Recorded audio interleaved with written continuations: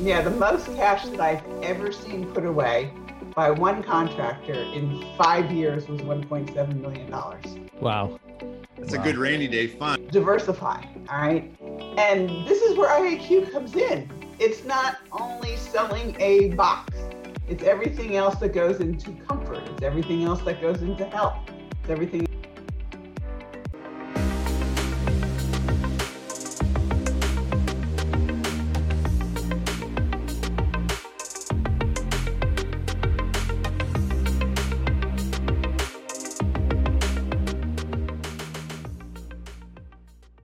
But okay, let's go back to the quote unquote R word or the quote unquote I word. And,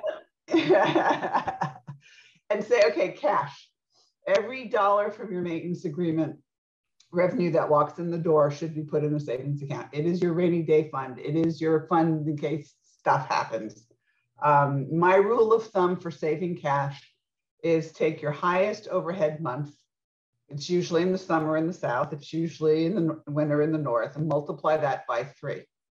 Add to it your highest payroll month, usually summer, winter, and multiply that by 6. Add them together. You want to be safe and sleep at night when an R comes or an I comes. That's how much cash you need in the bank. That's awesome. Yeah, the most cash that I've ever seen put away by one contractor in 5 years was $1.7 million. Wow. That's a good rainy day fund. I want to party with that guy, right? Nice. Yeah. So Yeah. cash is king, obviously. Cash is so king. Let's say you do that as a practice. You get that going. Now, what's your number 2, Ruth? Number 2 is diversify. All right. And this is where IAQ comes in. It's not only selling a box. It's everything else that goes into comfort. It's everything else that goes into health. It's everything else that goes into safety. So you can diversify. My rule of thumb is no more than one client or one customer or one industry has more than 20% of your business. So it's more for commercial than residential because a lot of people don't think that way. But look at it this way.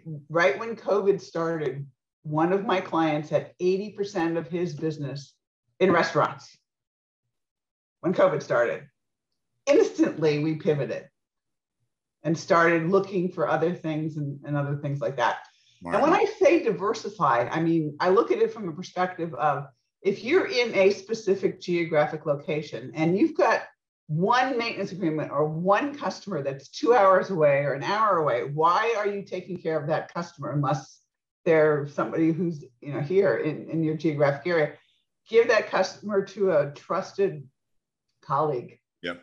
Focus on where you need to focus. So you may also be able to do plumbing. Find a good plumbing contractor, a good electrical contractor, depending upon where you are. Generators, pool and spa. I mean, if you can diversify, you're in a situation where if one area, quote unquote, is a little slower, then the other areas can pick it up.